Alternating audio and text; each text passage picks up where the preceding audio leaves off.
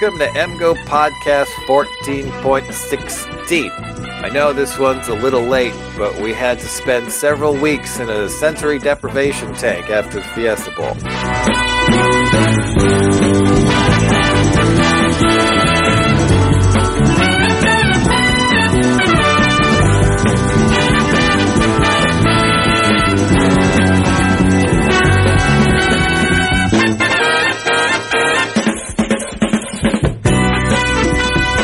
So Dave, I hear you have some scintillating content for us.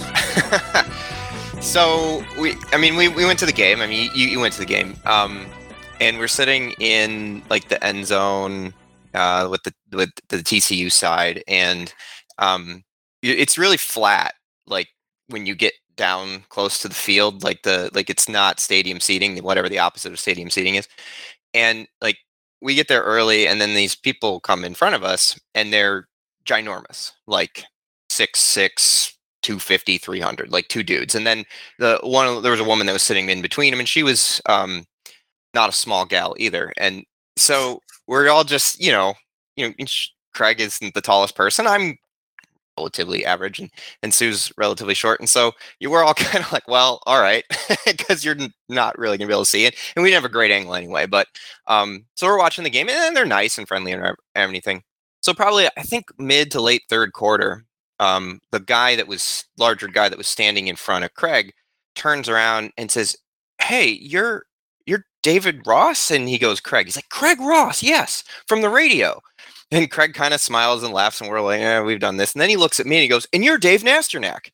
And I was like, taken aback. Like, what? He's like, "Well, I knew it was you because you're calling out all the plays." Because Craig and I talk, and one of our things is that we don't sit next to each other so that other people in the group can be part of the conversation, because if we just sat there and talked about this person's on the field or whatever.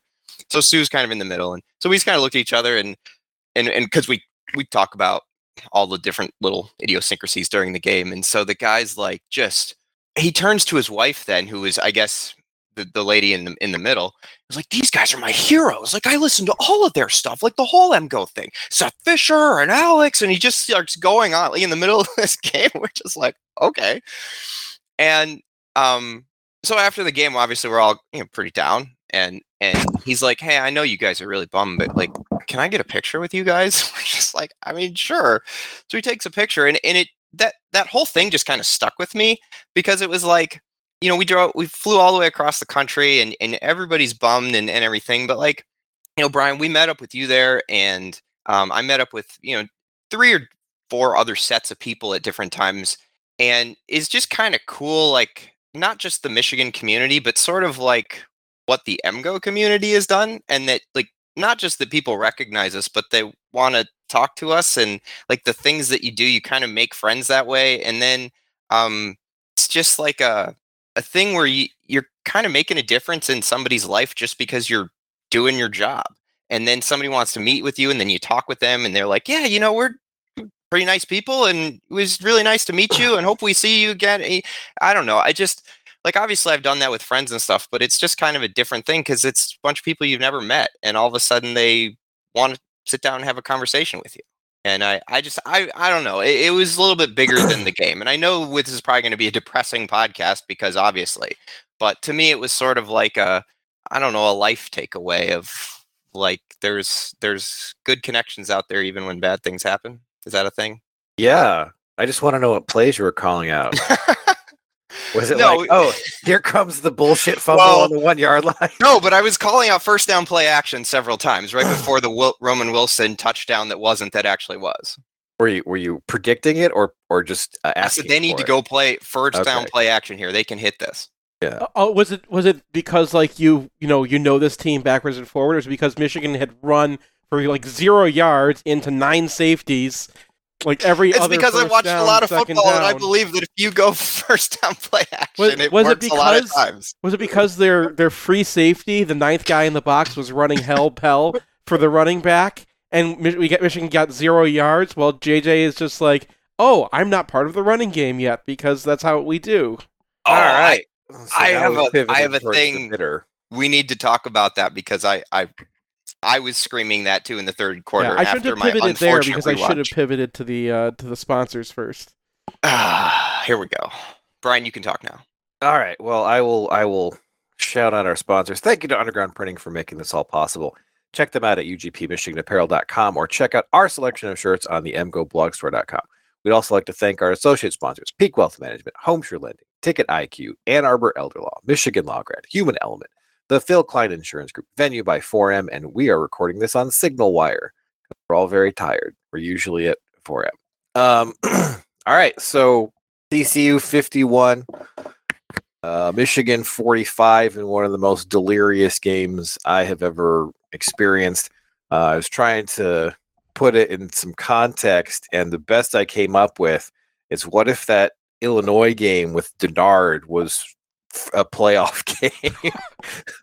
And I was no, it was that's your comp is the 2010 Illinois game, the 67-65 game. Yeah, I know. Did Michigan get down by 3 scores in that game, or was it just like I can't remember the scoring order in that one. I just remember all the scoring. Tate Forsey, I think, had to bring him back because Denard went out injured in that game. Yes, he did. Yeah, and Forcier had to win the game. So, but like just in terms of just like sheer number of points, plus, I mean, there probably should have been another 14 Michigan points, or at least 10. So not just the fact that Michigan put up 45, but that and that game went to overtime. I think it was triple overtime. 3 overtimes. So and Gerg finally blitzed on the last 2-point conversion. The quarterback had to throw it away. And the so just in terms of like the amount of scoring in a regulation period of a football game, that is the only comparable I have ever experienced in person or watched, probably involving Michigan. So my comp was Michigan, Ohio State 06 because the 41-42 game. No, it was like I think it was 41-38.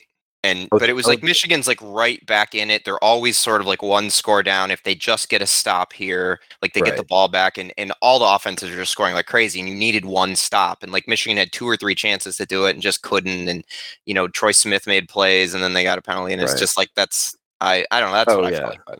Yeah, I mean that was fairly similar. I remember I went to that game too, and Michigan scored on their opening drive, and I'm like, all right, that's a third of the points we need to win. I mean, in scoring, yes, but like that game, I did not feel at any point that Michigan was like the better team. I was like, okay, these are 2 awesome teams, and they're just kind of giving each other haymakers. This game, I was like, well, Michigan's the better team. It's just everything that happens to us happens to be like you can't just throw you can't throw a pick. You have to throw a pick 6. You can't just you can't just fumble the ball and get it back. You have to fumble the ball into the end zone so they get the ball on the 20 on 1st and goal. It's just like every little thing that went wrong was maximally wrong to the point where it's hard to look at like the little plays in the game because they just get washed out by these humongous swings. Yeah, so the overall narrative of this is that when things went badly for Michigan, they went as badly as they can possibly go. So Game on Paper, which is one of Jamie Mack's favorite sites, is something I've started looking at more. And there were 4 different plays in this game with an estimated points added of more than a touchdown.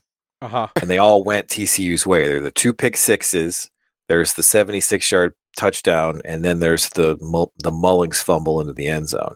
And Michigan picks up the next 4 plays, which are worth 6, 4, 4.5, 4, and 4 points. It's just that TCU plays were worth 7.1, 7.2, 7.3, and 9. So right. I don't really know if there's a larger narrative to pull from this game in terms of like where the program is, because there's this thing about how Michigan shot itself in the foot, and that's true to some extent. And to some extent, TCU did the exact same thing. Yeah. Because they had the fumble on the 29, and there's that pick for Sainristil where that should be a completion. Yeah, that's a first down. I mean, yeah, that's a first down and a chunk play out to the 50, and he just bats it directly to a Michigan defensive back. That's not something that this website can account for, right? Can't account for the fact that should have been a huge swing play the other way. So I think both teams kind of came out, and the moment sort of overwhelmed them in terms of information processing on both sides of the ball. And you got this completely delirious game that Michigan comes out on the wrong side of. But I mean, they had a chance to win. They couldn't really put a drive together at the very end. So it's just, I mean, you look at this box score, like Michigan has a total EPA of negative 0.8. TCU has a total EPA of negative 4.8.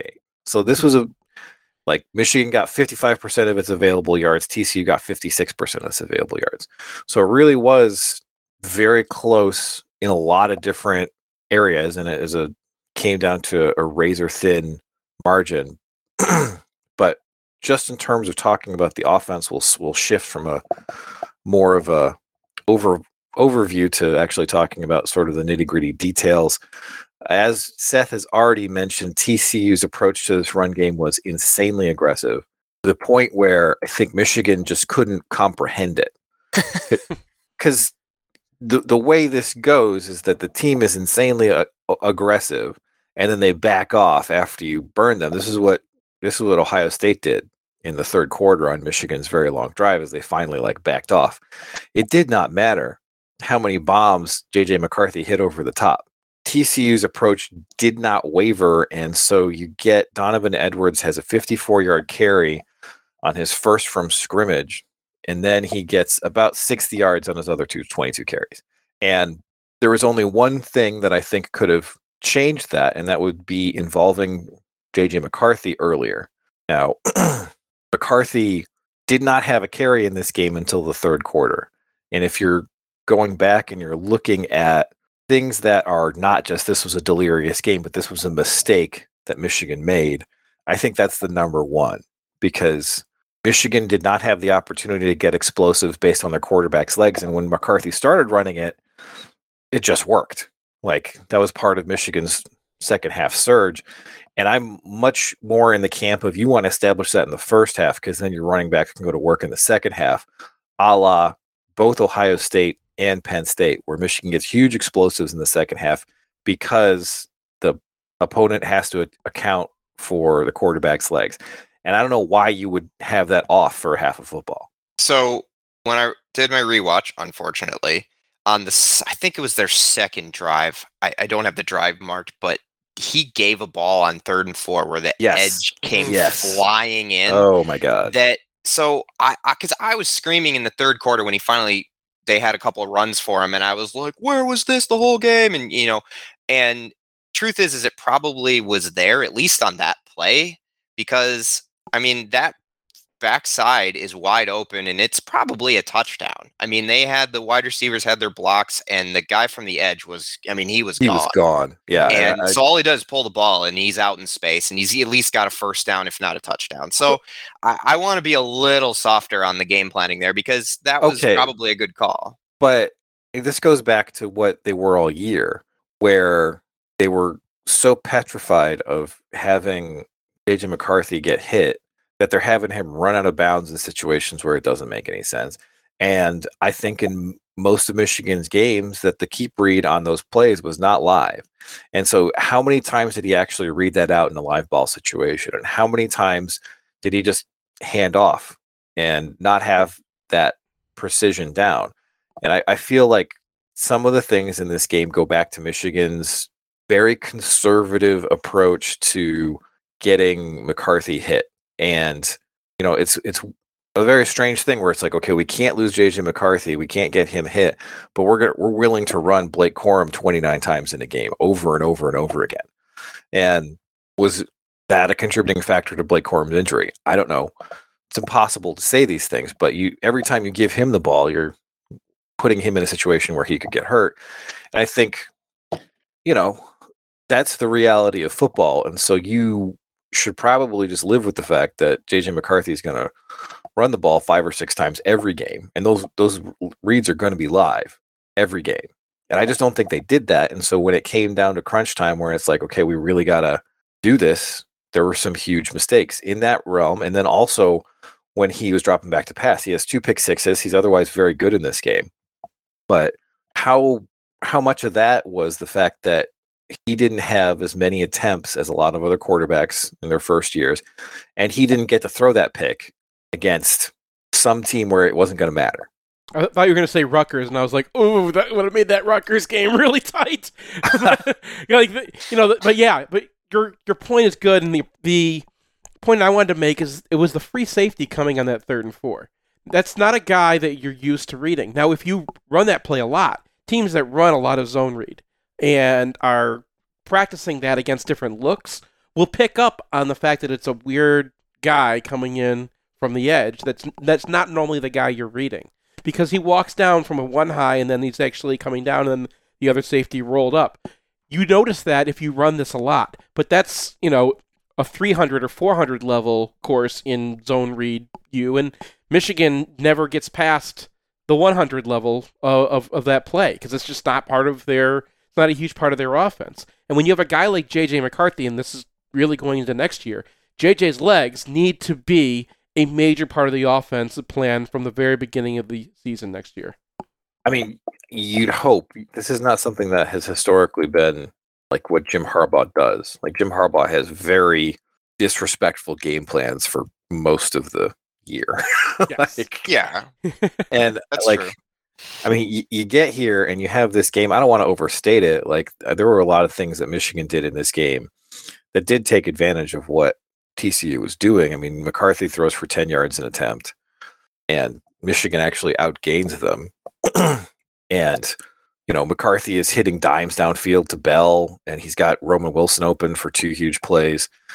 They run a flea flicker that is so wide open that I wanted him to run it on the next play. Just keep running flea flickers until one of the safeties is like, oh, okay. There's no way they can do it again. I was doing all game. I have a theory that if Michigan ran 6 consecutive flea flickers in this game, they would score 6 touchdowns. Like that is, I just could not believe. What's your hot take if you already used that one?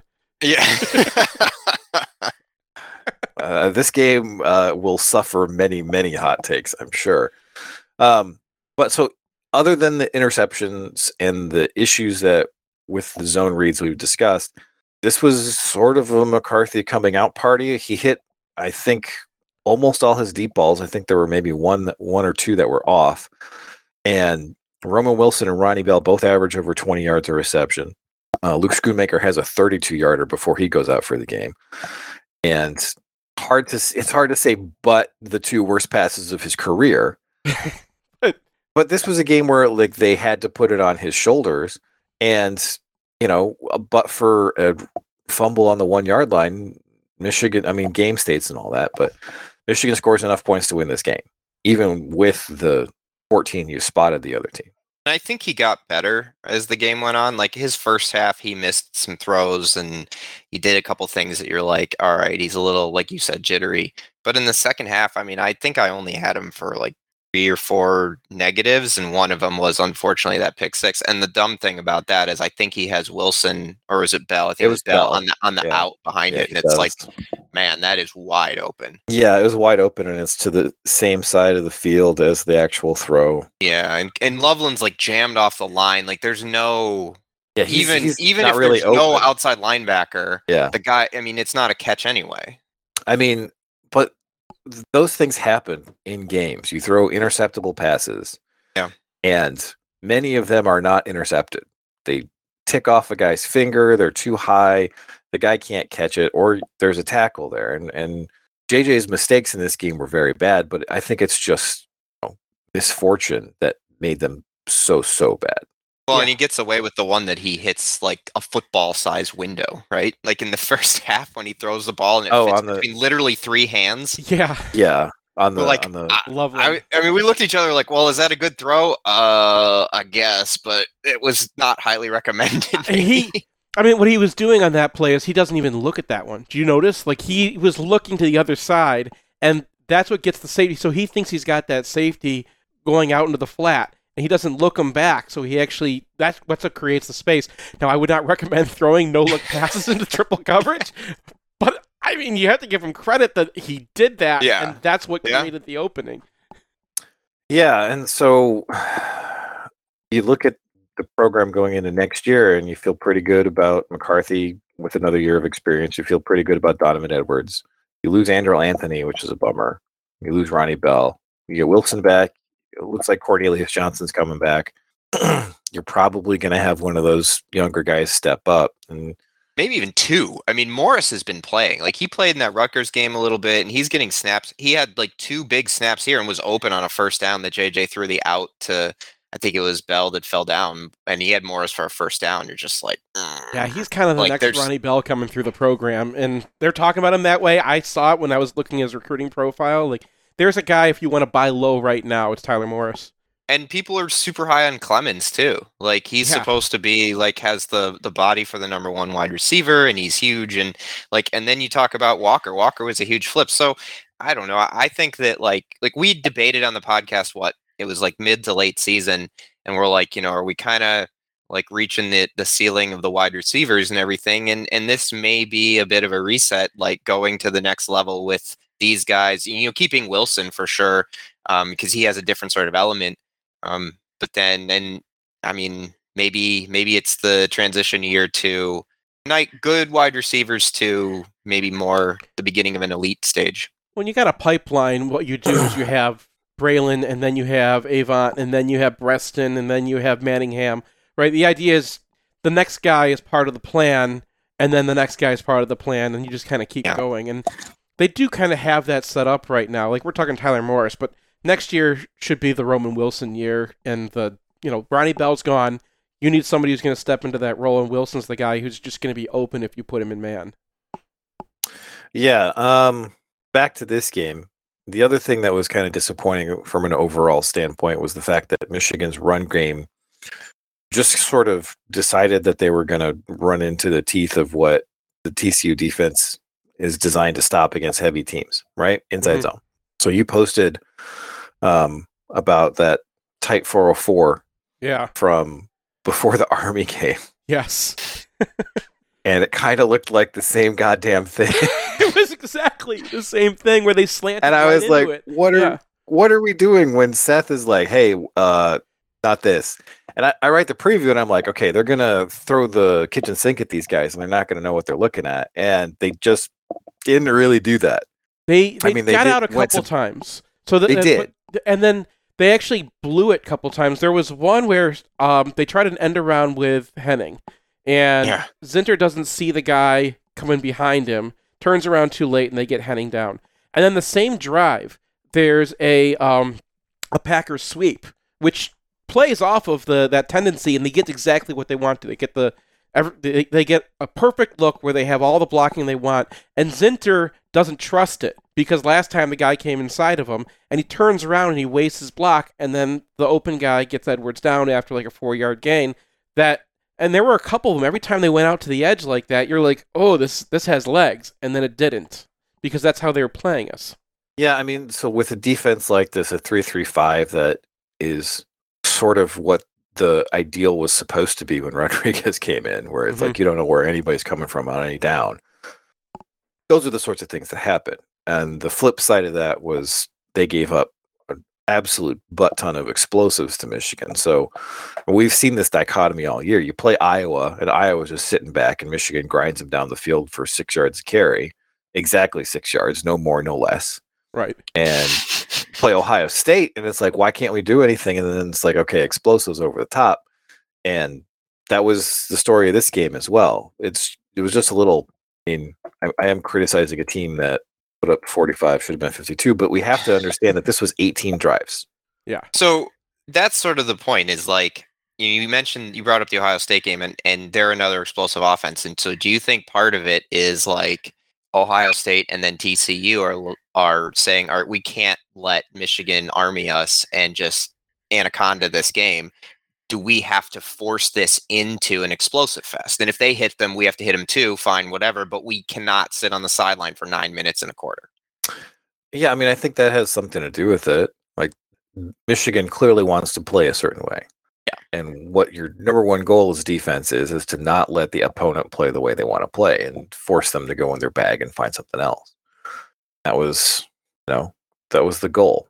And did they accomplish it? I guess you could say they could. I mean, Well, there it's were- really hard to like have long sustained drives when the defense is just going to not let you. Like they're either going to Yeah. say we're going to get you and sack you and you're going to punt, or you're going to get a touchdown. Those are really the two options. yeah, so then you're and- just forced into this explosive fest. Yeah, and I mean, I guess the thing that kind of gets me is it wasn't either of their top cornerbacks that really put in the dagger. Mhm. Like Michigan largely avoided them and went after the safeties and did so successfully. And the first pick six is by a guy named Bud Clark, Who? which should be selling me propane. No, but Like, if you get a picture I mean, from a he's- guy named he's a Bud solid- Clark, it should be in he's a solid 1951 or player. something. Like no, like that's Do you buy a lot of propane, Brian? no, I don't buy a lot of propane.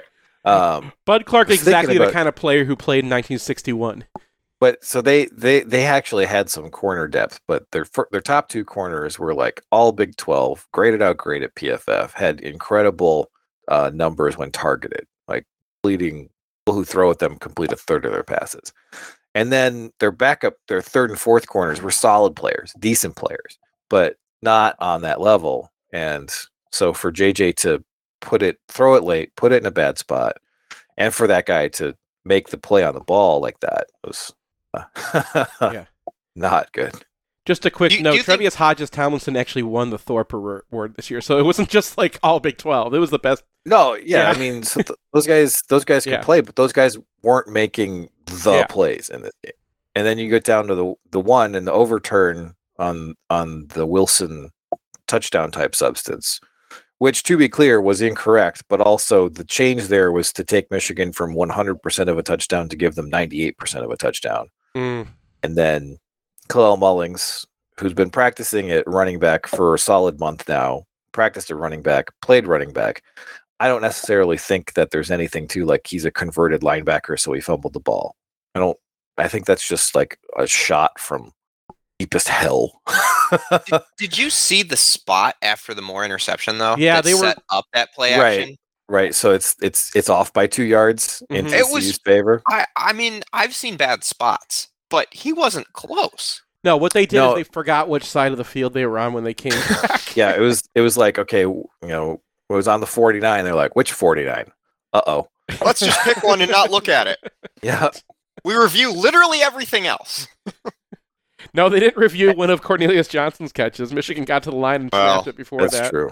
Yeah. That But part was- yeah. it just, I mean, I don't know. I feel like sometimes I go into like this stuff is random too much, but I don't know how you can look at that, 2 yards off on a spot on an interception, overturn that is incorrect, like should have come back as confirmed because he didn't actually have control of the ball until he's in the end zone.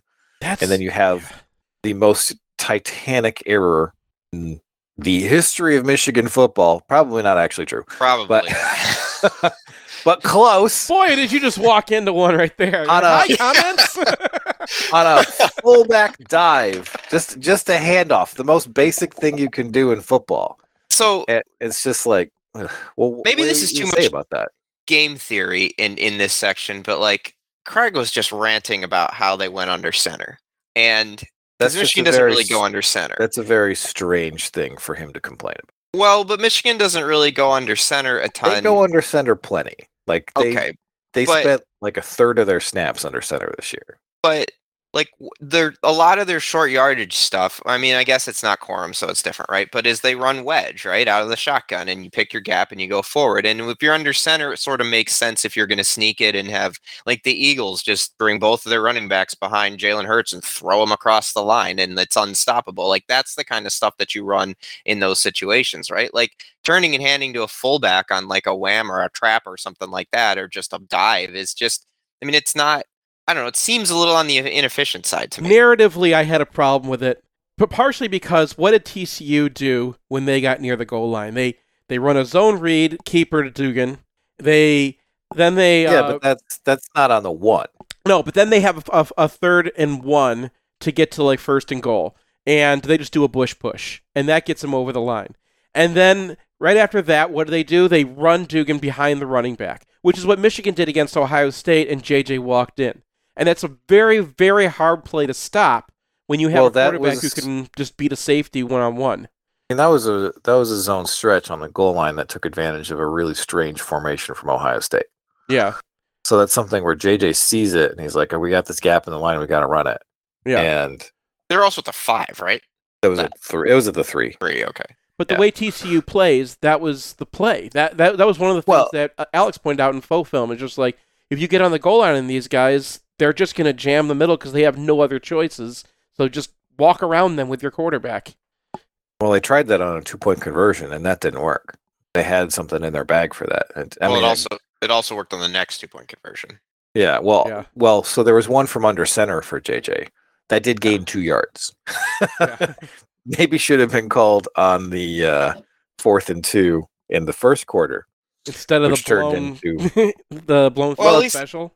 I mean, like, at least Harbaugh owned up to that, right? Like in the post game, he's like, they said, "Why did you call it?" He's like, "Well, I thought it would work. That's why I called it, but it didn't. And if I had a chance to call it again, I wish I could." Mullings went the wrong way on that too.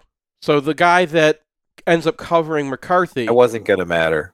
Yeah, it wasn't going to matter. Like there was coverage. There was 2 guys out there. It wasn't going to matter. Yeah, there's a way to read that. There's a whole NFL Films video out there on this play about how you read that before the play, and like, okay, if that safety comes with your guy in motion, you've got man and you're good. If he doesn't, you got to check out of that. Yeah. Well, yeah, and it's 4th and 2, and you're Michigan, and I feel like going to the bag of tricks in the first quarter is like, you got to at least try to establish something. And then the other thing about these plays that was so damaging is that there were 2 turnovers that should have been at the 2 and the 1 yard line. Mm-hmm. But Colston Loveland loses 8 yards, and it's a touchback on the other one. So Michigan doesn't even get the advantage of having TCU backed up in the shadow of their own goal line. Deep, yeah. So that's a big part of the math on going for this kind of stuff, is that even if you fail, the next 2 plays from the offense are almost always pointless dives in the line, and then they got 3rd and 7 from the 4 or 5. And you're very likely to get out of that and score. So to not even get that benefit from your turnovers on downs or fumbles is another bolt from the heavens in an unpleasant fashion. All right, do we have anything else on the offense? The offensive line play was not up to Michigan standards, even after you consider everything. Like some of the pass rushes that they allowed, like Olu and Zink just got confused. I think that Keegan is going to come in pretty bad on your charting for just complete whiffs or missing his targets. And then I mentioned Zinter getting kind of discombobulated by the whether or not a guy was coming inside of him or not. It was this is a difficult defense to get blocked up correctly, but Michigan stayed way too long on the first level on a defense that it's all about getting to the second level. There was more running to be had than they got. Well, it's disappointing. Yeah, I also think that only gives JJ a little bit more credit, because there were a number of times when, he made his mistakes in the pocket, and his pocket presence at times was spotty, but he was under duress instantly too many times. It was probably 3 or 4 where he doesn't even finish his drop and a guy's like there.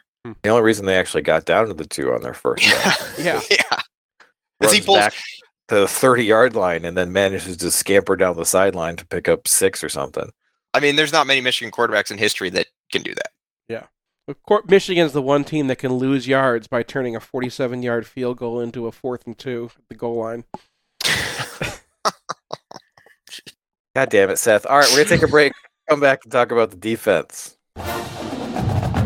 Want the perfect game day outfit? Underground Printing has unique, great-fitting U of M apparel and officially licensed apparel from legendary Michigan names like Woodson, Howard, Ufer, and more.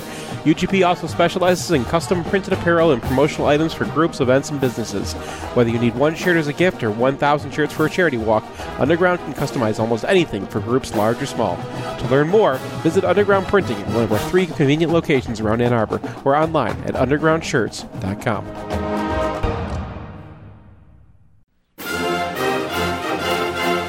It's painless. It's online. It's group ordering made easy for your next custom printed apparel order. Pogo from Underground Printing will save you time and hassle. Whether you're selling shirts for a fundraiser, organizing a large event, trying to collect sizes and payments for a family reunion, or, ordering a whole bunch of shirts with your Kickstarter, Underground Printing is here to help. Save time and hassle every step of the way with their easy-to-use site. No more guessing what to order, chasing people down to pay, wasting time trying to sort out the order. They'll set it up, you can just sit back and relax. They'll even take care of individual shipping. To learn more about Pogo, visit them at any of their convenient locations or at pogo.undergroundshirts.com. Hey, it's Nick Hopwood, founder and president at Peak Wealth Management. We have a lot in common. We both went to Michigan, we're both huge fans, but I'm concerned about how much time you're spending on Michigan football recruiting. This could be time spent with me poring over your cash flow and Roth conversion strategy. How are these Roth conversions going to get done with you spending all your time and energy on MGO Blog looking at the next 5-star recruits? Hey, all kidding aside, if you're addicted to MGO Blog and you want to outsource some of your financial planning to an expert, consider us, peakwm.com/MGOblog. At Peak, we work with people in a variety of situations. Some of our clients are young professionals looking to optimize their savings and investments. For young people, time is the key. Some of our clients are super affluent trying to figure out when they can retire. Some are high net worth retirees looking for a second opinion on how their money's working for them. Get your second opinion at peakwm.com/MGOblog. Peak Wealth Management. Retire with confidence. In southeastern Michigan, the yearly cost for a nursing home averages approximately $100,000. It doesn't have to, though. Reed McCarthy founded Ann Arbor Elder Law after handling a tricky situation for his own family. Years of experience later, his boutique firm works with clients across southeast Michigan, dealing with Medicaid planning, long-term care, and tax, disability, and family law, not to mention family dynamics. If you have a family member who may need that level of care, or if you're ready to start your own estate plan, Reed can give you a plan for the future. Visit AnnArborElderLaw.com or call 734-945-9693. That's 734-945-9693. If you want to see where our post-game podcast happens, or if you need a spot to land in Ann Arbor, check out 4M, Prentice Partners' beautiful brand new flagship property at 830 Henry Street in Lower Burns Park and across the bridge from the Big House. Their 11 spacious 6-bedroom, 6-bath suites feature state-of-the-art digital capabilities and are laid out for comfortable, efficient collaboration. You can also rent a 4M unit for shorter stays, say if you want to come to town for a football weekend. I want to add myself that they're also taking over Lucky's. We're really excited about their plans for that space. So if you're by the stadium, swing by 830 Henry or visit Prentice4M.com.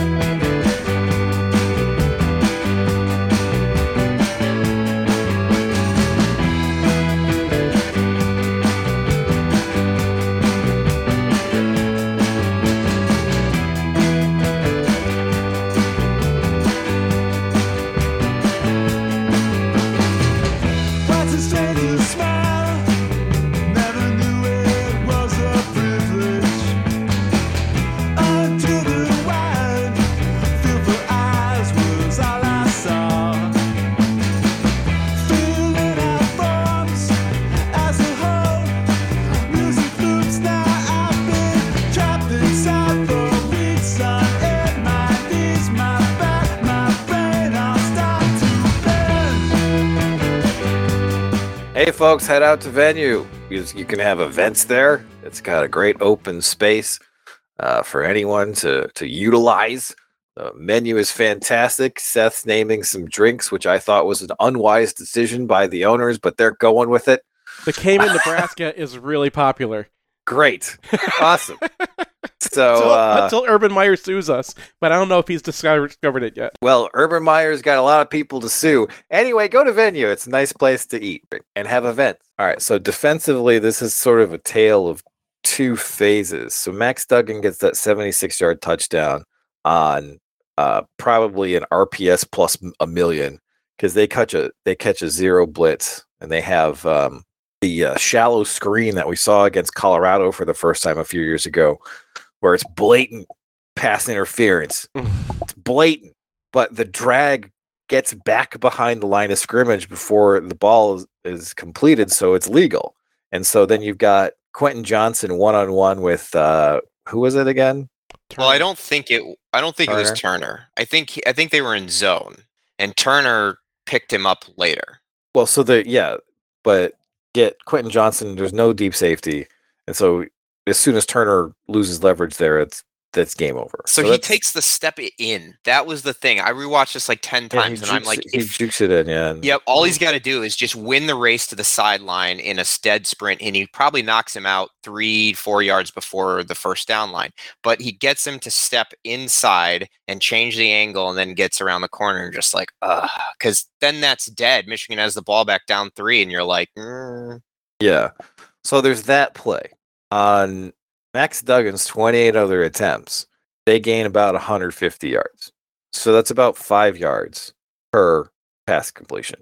he made like pass 3 attempt. plays in this game, I think. The one you described. The touchdown, the second touchdown they had, where he was getting sacked by 2 guys, and then Yeah. just throws. And if he doesn't throw that one perfectly, Michigan's got that down short of the goal line, and it's like 3rd and goal from the 5. But like Yep. he throws it in so perfectly that the receiver doesn't have to break stride, and he gets in past Turner. And it's just like that was the That's the same play. Duggan. Yeah. That's shallow screen again. hmm So, I mean, and then Duggan does have that long 3rd down conversion erased by his receiver, turns it into an interception, throws into traffic for his other interception. But in terms of just defending the TCU passing game, I think you take that almost, except for the one play, as a win, just on a down-to-down basis, and then you have a big mistake by a guy put in a high leverage situation where he probably should not been in that high leverage of a situation. I know it's 3rd and 7, but I mean that was a Jim Knowles play call right there. So To turn that from you're on the 24 into a touchdown, like, yeah, I understand that you're gonna need to get aggressive, but if you have a deep safety there, that's 30, 40 yards, right? yes, Tops. that is true. I think the thing after rewatching, at least on the defensive side of the ball, like you could see that when they could get pressure on Duggan, they would win. His accuracy went through the floor, like not where it's like it's okay. It was bad. Like he missed a ton of throws, and I think that the thinking there was that, all right, if we can just move him and he's got to make a throw, it's like 1 out of 10, 1 out of 8 that he's going to hit it, and he did. It's like the 3 plays, the one you described, Seth, on the shallow cross for the touchdown, and then the other one when he was like had to stand up in the pocket, juke around 2 guys, step up and hit the delayed corner route to the other side, or cross corner to the other side. I mean, he just made 3 plays, and there's nothing you can really do about that. But I think that the plan was, all right, if we can make him move and he can't sit there and pick us apart or then see his alley to scramble, we can win. And that, I hear your point, and I don't disagree. I just think that it's what they wanted to do. I think Minter got a little over his skates there, because right at the end of the first half, they have, TCU's actually got the ball moving, and they call up an all-out blitz. Their running back doesn't block, and we just get a sack, and then it ends the drive, right? And I think that he went back to that same blitz, and like it's a high leverage situation. You get the ball back, and I think at this point Minter was thinking, okay, I'm going to dial up my thing. I'm going to be the hero, which is a thing that young coordinators do a little too much. Instead of saying, I already used that, I already got that, I'm sure they've looked at answers for that at this point, and I mean, we're tipping all of our blitzes in this game. Even the good ones, even the ones that got through because they overwhelmed them, were tipped. Well, I mean, there was a tip on the huge bust down the sideline. Yeah. Where Michigan looks like they're coming off the field corner. They tip it. TCU checks. And it looks like the rest of Michigan checks. And then either Jamon Green or the safety, Quentin Johnson of all people, doesn't understand that someone's blitzing or someone isn't blitzing. So you get Jamon Green coming off the corner, and absolutely nobody is covering Quentin Johnson. Those two plays are, virtually the whole of the TCU passing game, and that's a massive bust and a cover 0 that catches the wrong coverage and a missed tackle. So other than that, Michigan's secondary did a great job. The flip side of that is they got absolutely stomped on the ground. Yeah. Like, did either of you see this coming at all? No. I mean, I looked at their offensive line and I'm like, okay, this is a Minnesota offensive line. Michigan should be able to handle that. And their defensive tackles got whooped. And, I thought the play going into this game was to adopt Michigan's approach, which is like, all right, we're going to have a light box and we're just going to live with it. And that's not something that I guess really held up. No, Mozzie Smith. From the very beginning, Morris is getting put on skates, and he gets like shoved down. They get I think, an 8-yard run on that. It's just like, and it's clear that all the stuff about how Mike Morris's 95% was crap. Yeah, because for one, he doesn't play well in this game. He gets a total of 2 tackles, and also just his playing time. Like the number of snaps Mike Morris was on the field for is not. We have Mike Morris. He's healthy, and it's a playoff semifinal number of snaps. So, for whatever was Mike Morris's issue in Ohio State against Ohio State and Purdue, I think lingered, and Michigan essentially did not have their best defensive player for this game, and that's pretty disappointing. Mm-hmm. In a game of this magnitude, you think a healthy Mike Morris is probably able to move the dial enough to get Michigan a dub. Well, you probably get a little bit more pressure, and you don't have to maybe blitz as much. Yeah, and you don't really see a whole lot of organic pressure from Michigan's edges, and you got to hope that Michigan, their existing guys, get better, and you got to hope Josiah Stewart is a hit because we saw the difference, right? If you put David Ojabo on this team, good God. Oh. So I've already UFR'd half the defense just because we're doing this a week later than normal, and the defensive ends are coming in pretty low. First of all, Morris was off before they even announced starting lineups. So they go to and here's Michigan's front, and it's already Braden McGregor. There was one play where they got a long pass that McGregor was just absolutely held, and there's nothing you can do about that. But the rest of them, Upshaw, I think, had one of his worst games. Harrell had one of his worst games.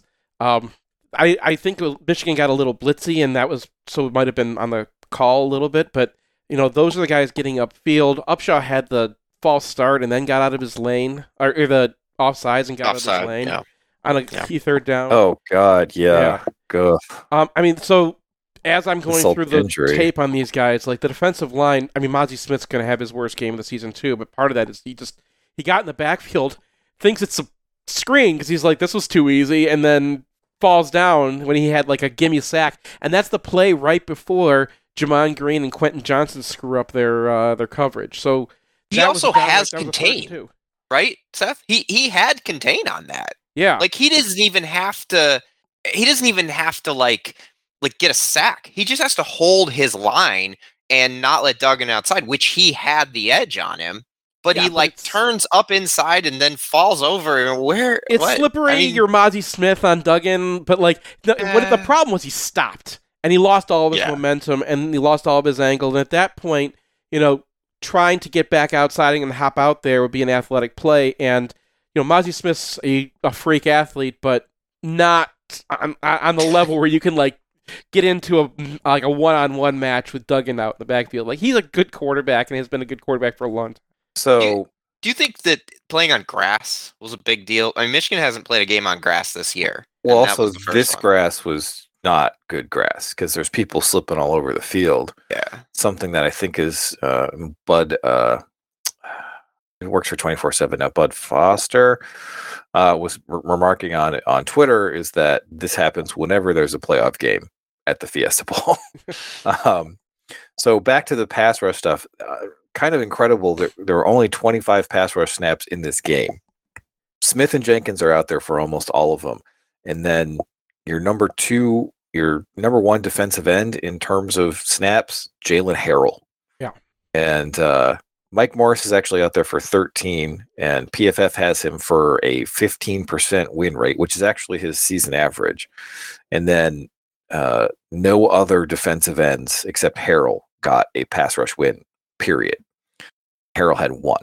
So Moore got a bagel, Upshaw bagel, Okie bagel, McGregor bagel. So that is a major area of concern going into the offseason. And it's disappointing because these tackles were beatable. Yeah. But they required a guy like Mike Morris to be fully healthy. And if Mike Morris is only out there for half your pass rush snaps, he's not right. Yeah. Yep. That's been the story all season. It's not we're not surprised all of a sudden that Michigan's pass rush has been difficult. I do think, Oki's a guy who showed up in fall camp. So everything he learned at Michigan, he's learned here, and he has not had much training in all the places he's jumped to before. So I think Oki's one guy who's probably, for a guy his age, he's got a lot more runway. And then hopefully Josiah Stewart gives you something. Upshaw's leaving. I think he saw the writing on the wall as far as his playing time is concerned.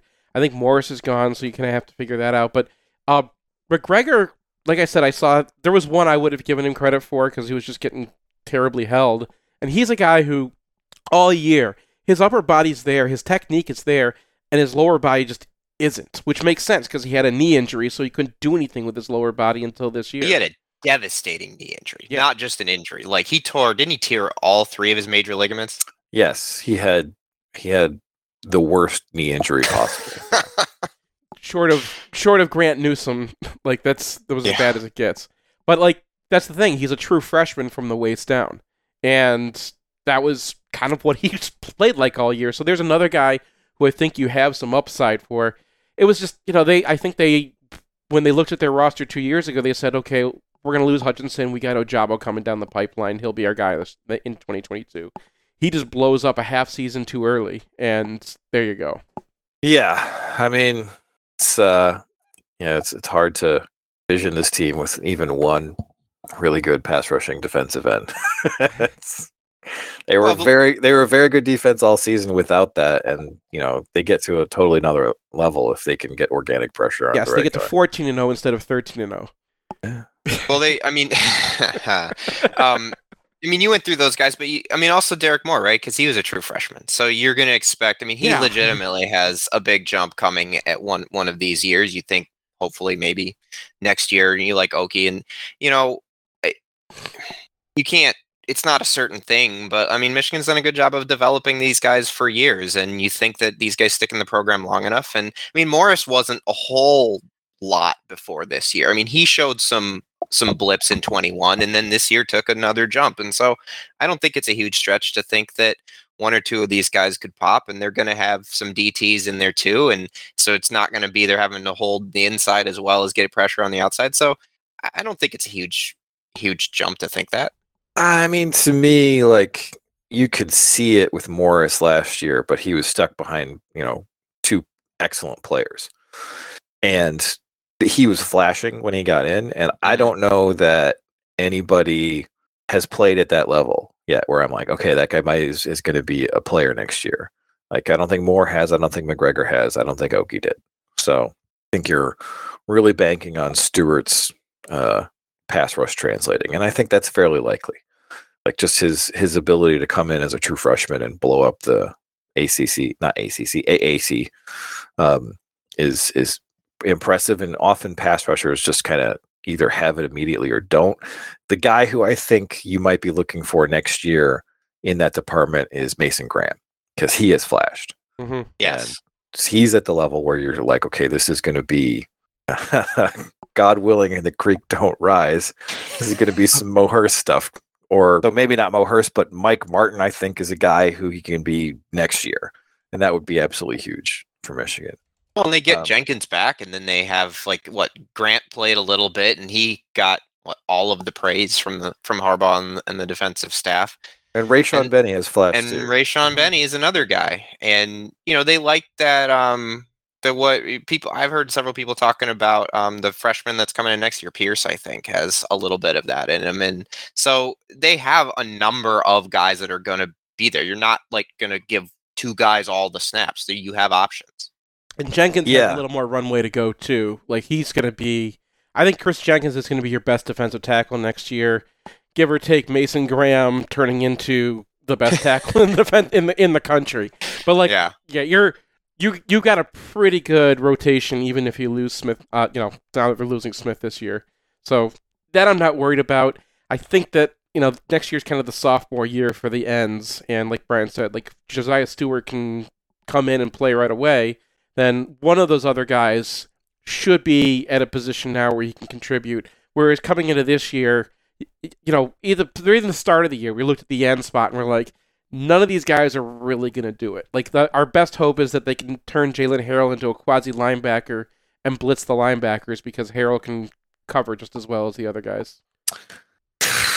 It sounds like Jacoby Windman, to be honest. Ah, We mentioned that Quentin Johnson was in this game inexplicably. How about 5 snaps for Cam Good, who might not have had 5 snaps against Rutgers? They also brought him out like to start a drive, right? They Like, brought him out to start a drive, and when TCU gets a huge play on a point where it's like, does a different defensive tackle actually get to Duggan here? Because it was pretty close, and he was in the pocket a long time and got pushed off his spot.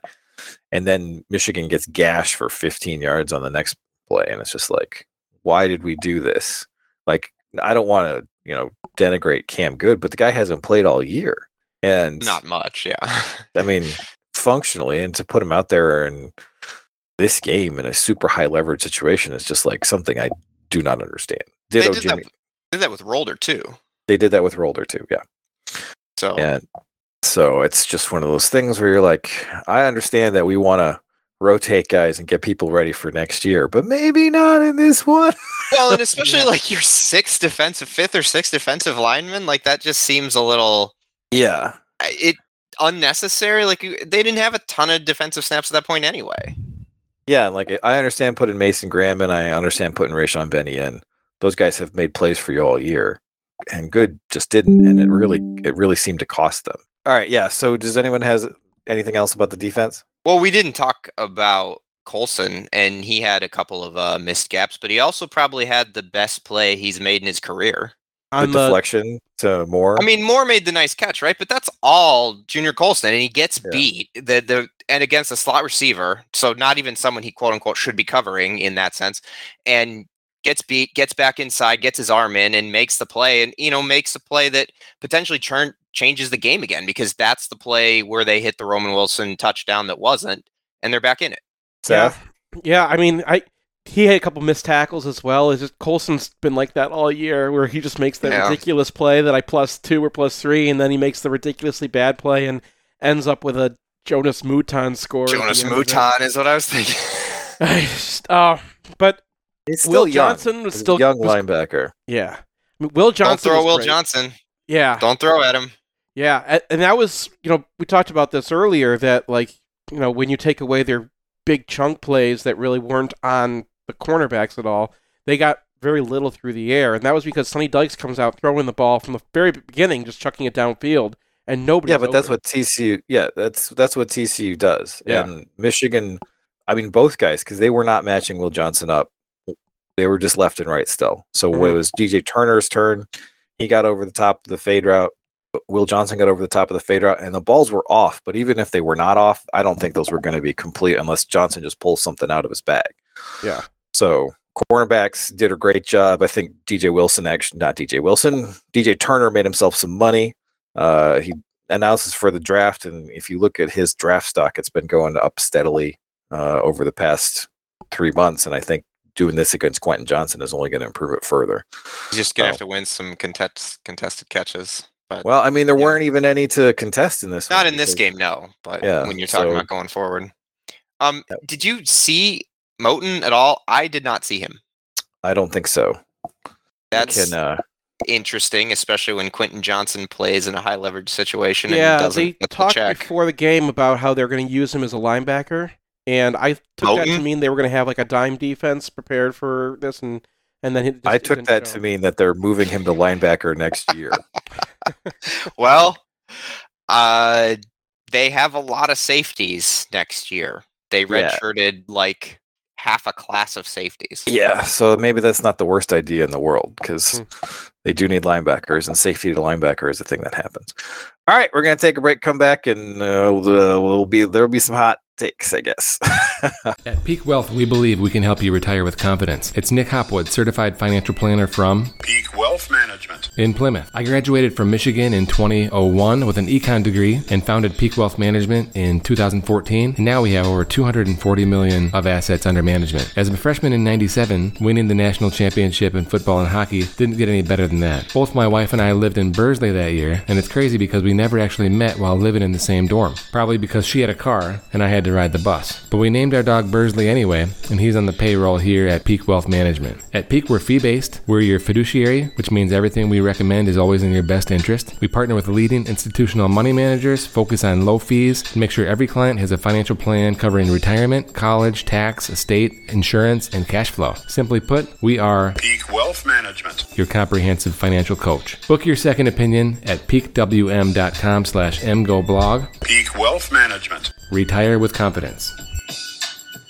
Hey, so I have like insurance and stuff, but I don't really like know what's going on with it. Yeah, your coverage probably sucks, and you're paying way too much for it. And I know this because I had a guy. His name's Phil Klein. He's actually a Michigan alum and wrestled for Michigan. He looked at my insurance and he's like, "Yeah, your coverage sucks, and you're paying a lot more than you need to for it." I also I hesitate to even mention this, but I do have my insurance from a company that advertises during college football games. Well, and I wish that was not the case. Well, why don't you just get it from a cool guy who actually reads MGoBlog?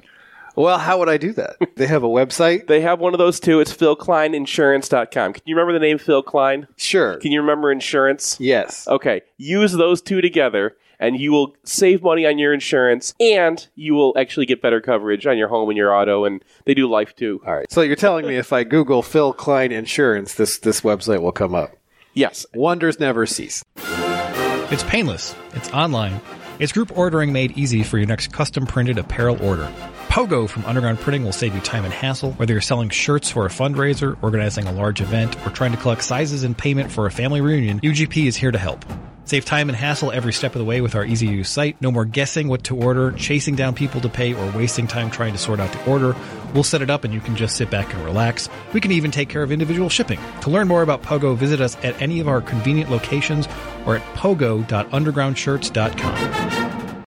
The only thing we can be sure of about the future is that it will be absolutely fantastic. I'm thinking of the incredible breakthrough made possible by developments in communications. Arthur C. Clarke's 1964 vision is now reality with SignalWire, a cloud platform that enables developers to build the applications that will reshape the future of communications. These things will make possible a world in which we can be in instant contact with each other wherever we may be. You can add cutting-edge, real-time video and audio to any product, website, or application with APIs and SDKs for developers of all skill sets. SignalWire is optimized for high-quality and low-latency communication functionality, for video, voice, and text messaging capabilities. Almost any skill could be made independent of distance. Men will no longer commute. They will communicate. See for yourself at signalwire.com. Use code 2021 and receive $25 in developer credit. Go to signalwire.com. SignalWire Communications OGs, original geeks of programmable communication.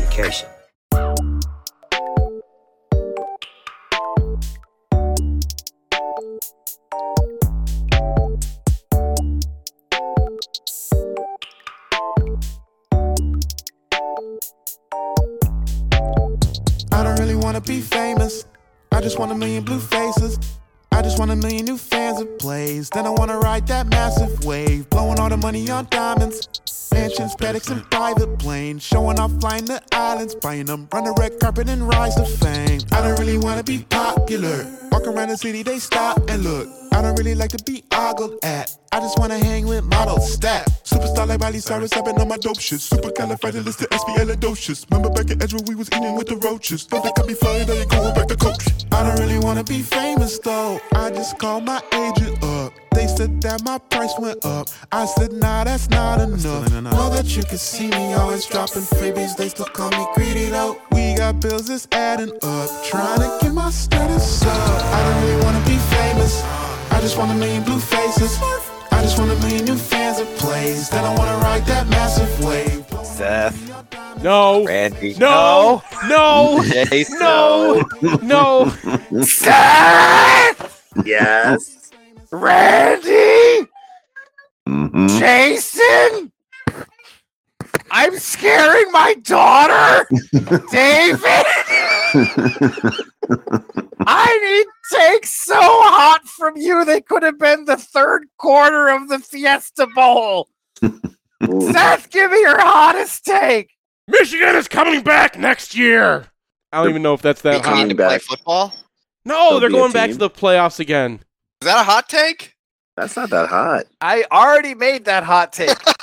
And it was not hot. Okay, That you was want me to go hotter? literally Do you want a hot hotter? take. Do you want hotter Yes. from me? Fine, I'll was give you a hotter. literal hot I'll take give you a for hotter you. take than that. Fine. Mm-hmm. Michigan's winning the national championship next year. All right, There that's you a hot go. take. That's There's a a hot hot take. take. If Blake Corum comes back, that's not a hot take either. Maybe it is. Maybe Blake Corum coming back means that the offense isn't going to look like it did in the third quarter, which was great. So I don't know. So it's not just that like they're the only playoff team returning their quarterback, right? It's not just that, you know, I mean, Alabama's going to be good, Georgia's going to be good, but if you look at Michigan's roster right now, they just went from being sophomores to juniors, like across the board. So like that is like you're going from Chad Henne 2005 to Chad Henne 2006 at quarterback, right? And the receivers, I mean, they've been around longer, but you're going to get a whole bunch older in that position. You're going to get your offensive line, I think, is probably going to continue given the transfers they got and some of the options coming up. So, I mean, offense, awesome. And then defensively, you know, Mason Graham was a true freshman last year. You get him one more year. Chris Jenkins is coming back. They added some pass rush to the outside. Junior Colson is not going to be, you know, he takes one step forward and he's going to be a very positive player. And then all these guys in the secondary who were young, I mean, they got to find a cornerback and they might get Jamon Green back. I don't see, there's no other team that actually has so few weaknesses as Michigan next year. And it's really hard to go all the way and beat Ohio State and win the Big Ten and then go to the playoffs. But there's very few teams in the country that look as good as Michigan, maybe none. Tommy Doman's going to be an All-American. I mean, honestly, those are some pretty big questions. The PAX Specialistica is now over. Yeah. So, all right, Randy, give me your hottest take. Jim Harbaugh will be the coach of Michigan next year. I mean, I'll allow it. That's a take that's ever getting hotter. I mean, he's interviewing with Denver this week. He's not interviewing. He's not with going to He's Denver. hopping on a Zoom call. Virtual Zoom call. Why he's interviewing with Denver the way that you're interviewing with MGO Blog right now? He's on a Zoom call. Listen, I want to blame Russell Wilson. Wait! A signal wire. Signal wire call. He's not even doing a signal wire call. You're doing more than he's doing. He's going back to frickin' Zoom. We've already moved on to the future. I agree. But for all the reasons you just laid out very beautifully, Seth, I want him to be like, let's run this thing back.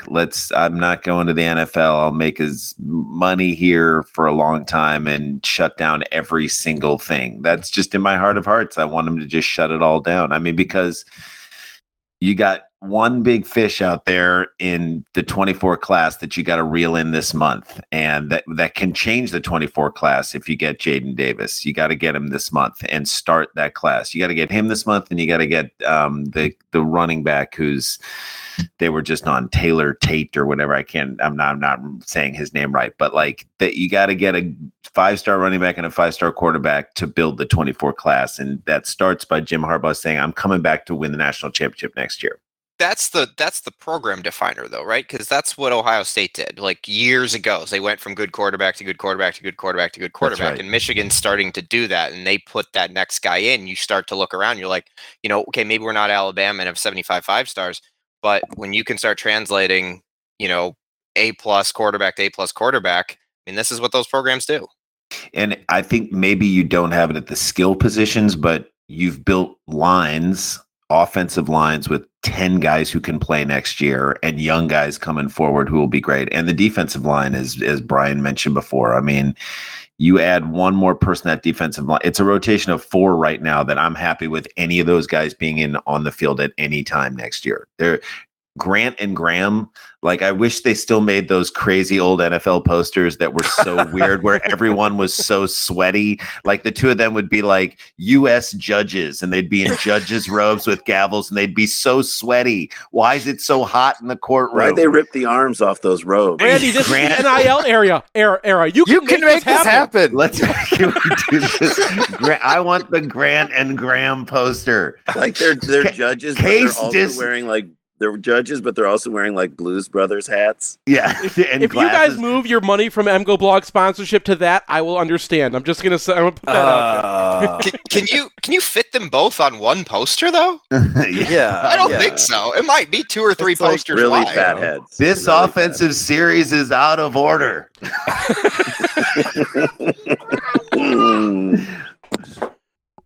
Jason, give me your hottest take. Michigan fans will never appreciate how good it is right now. That is not a hot take. Well, I mean, truthfully, and this kind of goes hand in hand with what Randy's saying. Like, if Harbaugh leaves, if we don't land these big recruits, in the future, then we are maybe witnessing this like sort of blip to greatness right now. And I know there's no way that anyone appreciates how great this has been, especially since we lost so tragically.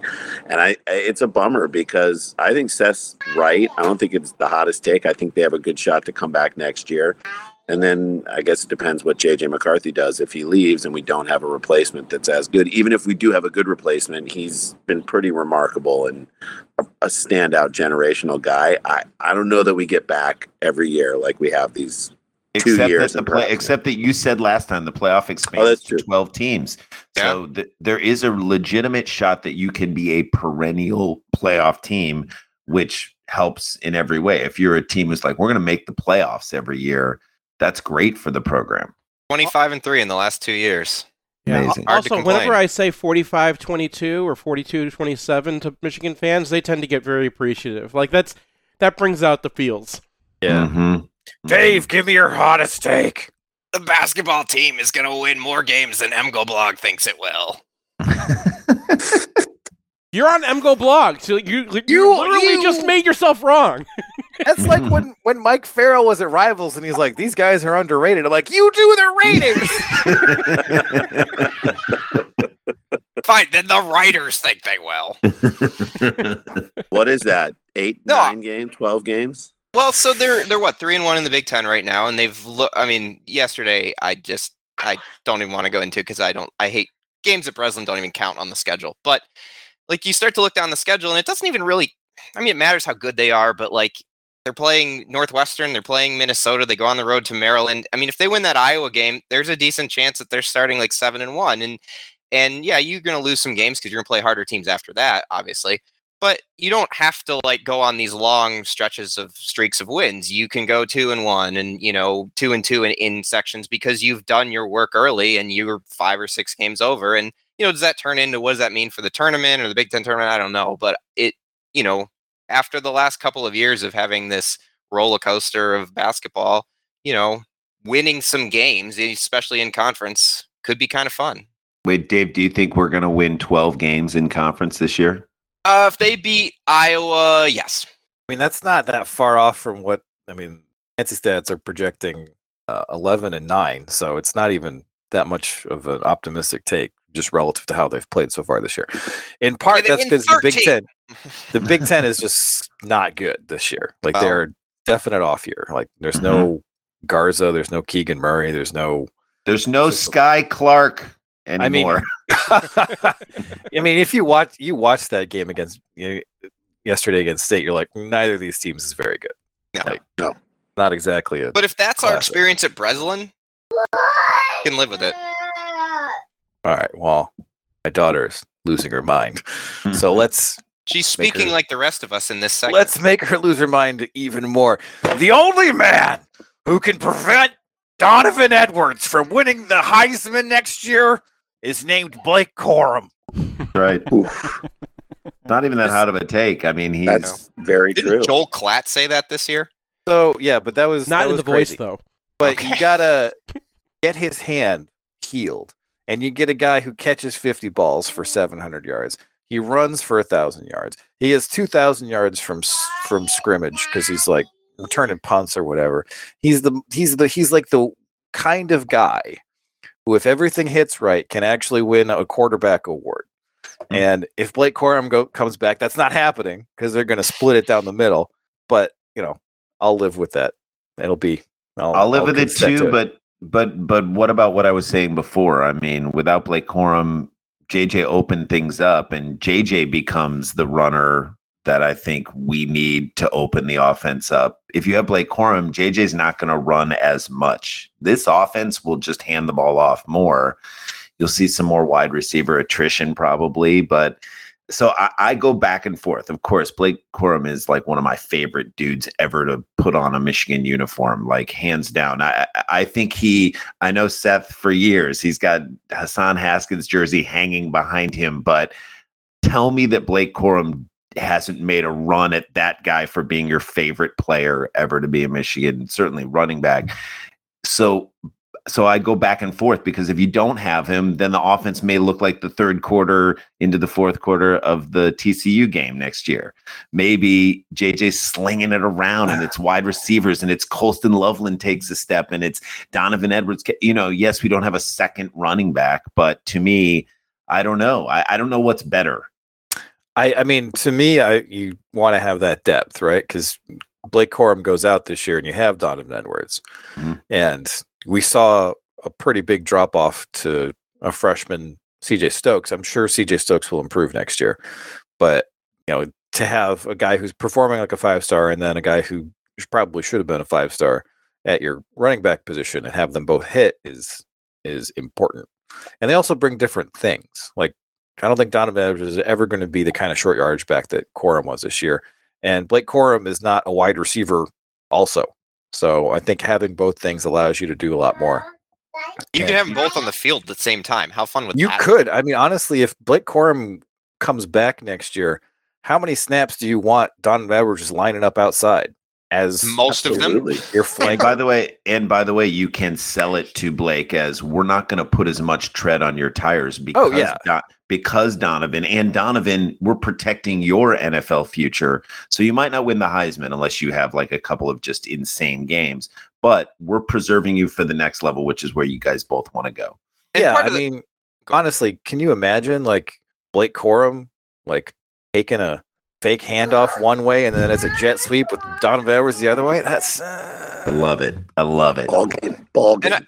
And I think that part of the reason that they overdosed Blake Corum this year was because like they're also protecting JJ, and they will not have to do that next year. Yeah, I think you're going to see a much different run pass split because they were close to. No, they weren't close, but they were in shouting distance of service academies in terms of run rate. Yeah, I don't think that's going to be the case. I think they're going to be fairly average in terms of like run pass split next year because they should be after this experience against TCU. Mm-hmm. All right, if you can't get enough Sklar's, hit up their podcast View from the Cheap Seats or the Nosebleeds, which is on UFC Fight Pass, and they might be coming to a Alaska near you. All right, thank you to the Sklar's for another stellar segment. And we got to talk about, well, first we're going to talk about whatever game theory stuff we've got. There was some question about Harbaugh taking his timeouts late. I didn't think it really mattered. Either get the ball back. On the last drive? Yeah, on the last TCU drive. Oh, he nailed it. Did he? Yeah. I mean, I feel like it ended up not mattering, but let's say you get a stop on the first series. Which they didn't. Yes, I know. Let's say you get a stop on the first series. You probably call timeout before the punt, but after third down, yeah. You've given up $120 in time. You need a touchdown, and you're gonna I feel like you want to save that time because then when you're moving the ball, you have more options. You can stop the clock better than they can. They're going to use all 40 seconds for guarantee. And that's like the worst case scenario for one of your plays. Right. Use all 40 seconds. It won't happen.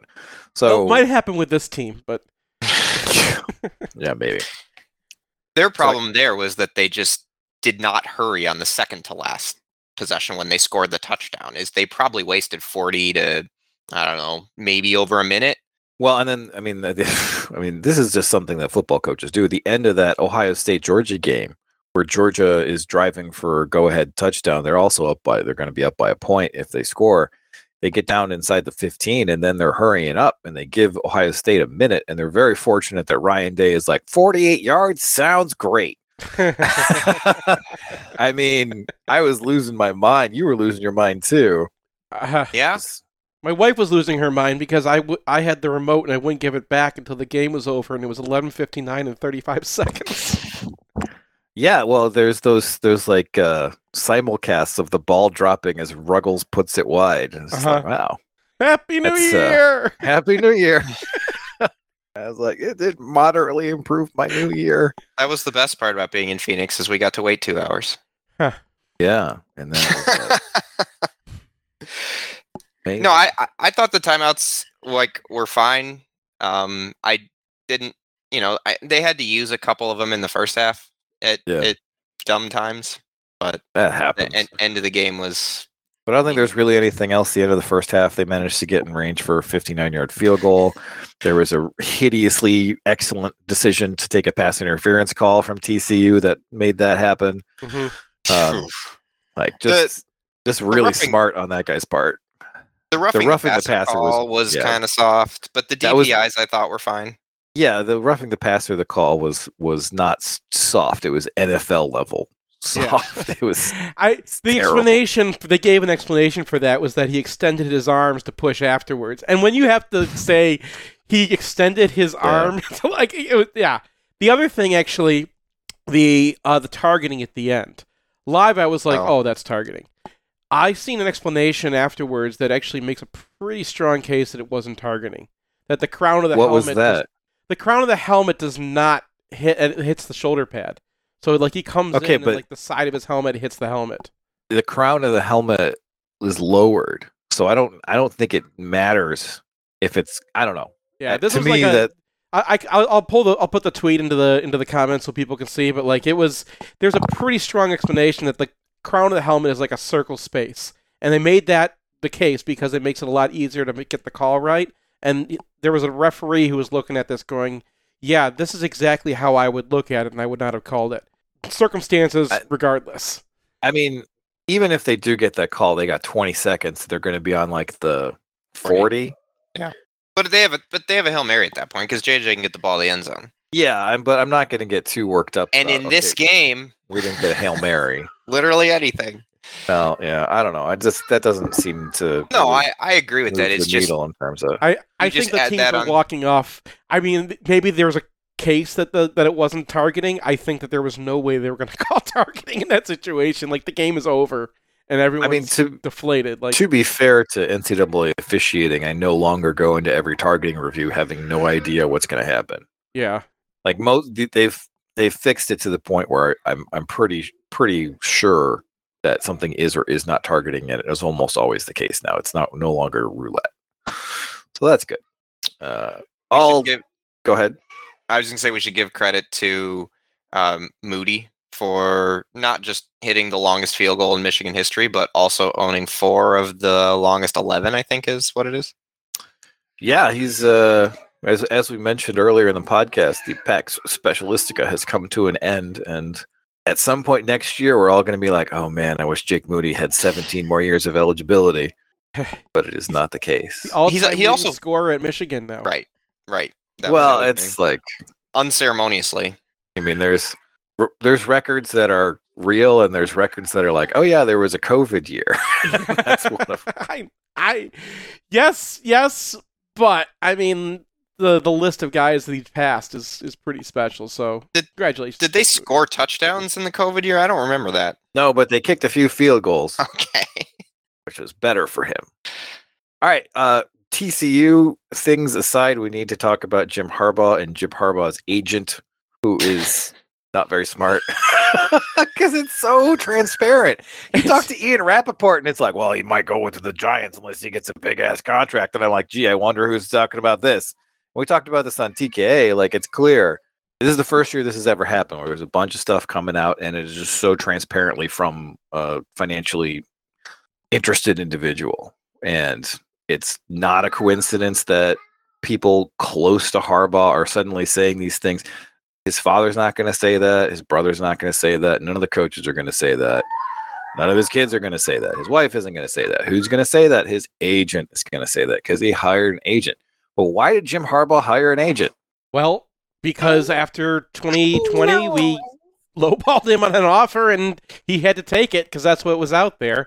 But I mean, if you're in Harbaugh's circle and he takes that contract from Michigan in 2020, you say, okay, Jim, get yourself an agent after this because you shouldn't be doing this for yourself anymore. Stop making deals with Michigan on napkins where like the big thing that you have to argue about is the color of the yellow. Well, it's clear that I don't think the NFL is actually interested because this Panthers thing fell apart immediately, and now it's like we're not actually interested.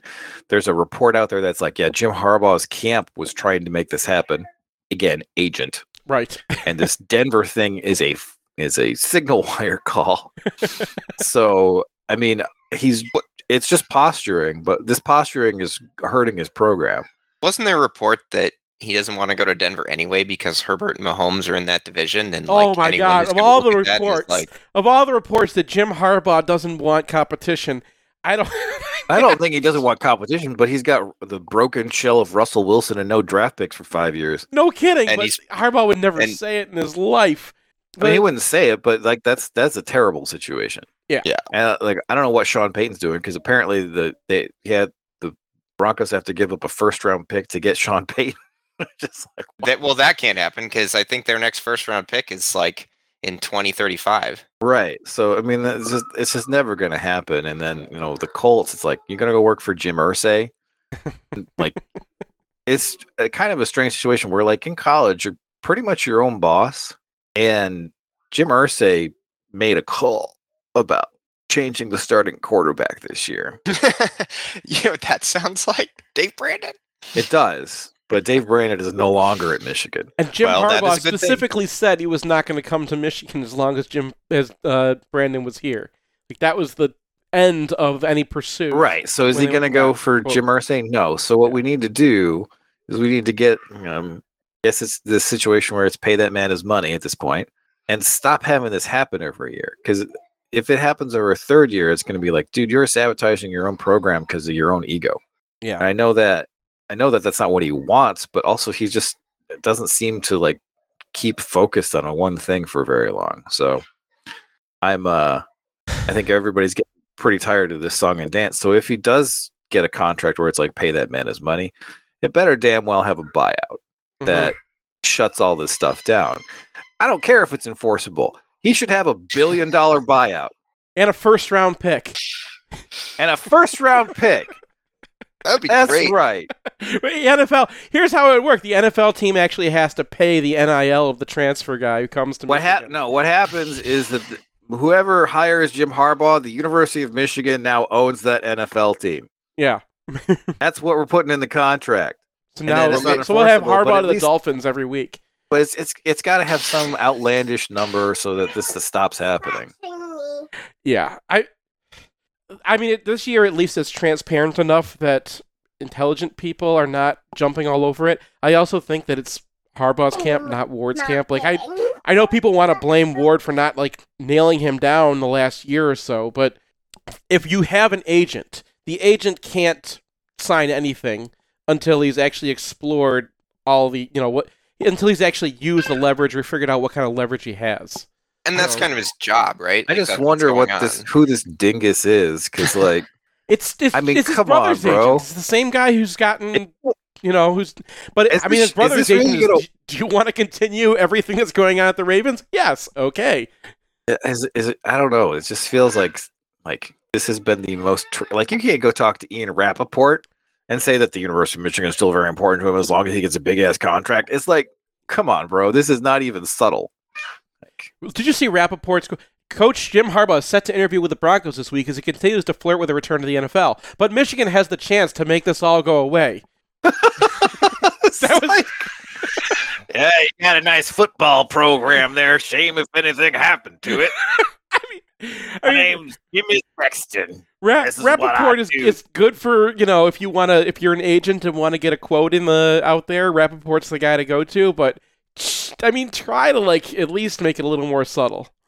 Well, I mean, I guess that's what Jim Harbaugh wants, right? Does he want to go back to the NFL? What is supposed to be like Mr. Competitor, and then he's like, well, but my feelings are hurt because my contract's bad. It's like, okay, then just get a new contract. This is what happens. I think Harbaugh has put this out of his mind. I think that this is okay, I got an agent now, John. your agent's going to handle this for me, so I don't have to anymore. He got this agent before they met with the Vikings last year.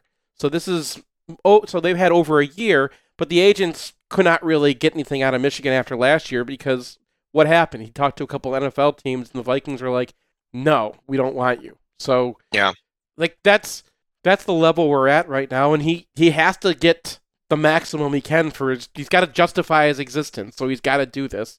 And this podcast is coming out on Black Monday, so we'll see what's out there. He'll run through the list, and I think then Michigan will get him back again for, I don't know, $9 million a year and a $9 million buyout or something. Like what Mel's getting. And then there's the other thing with the hamburger, and then he's like, I don't want to talk to you guys. I can't imagine anyone caring about this. Like well, people who want to care are going to care, right? Like that's how this works, right? Yeah.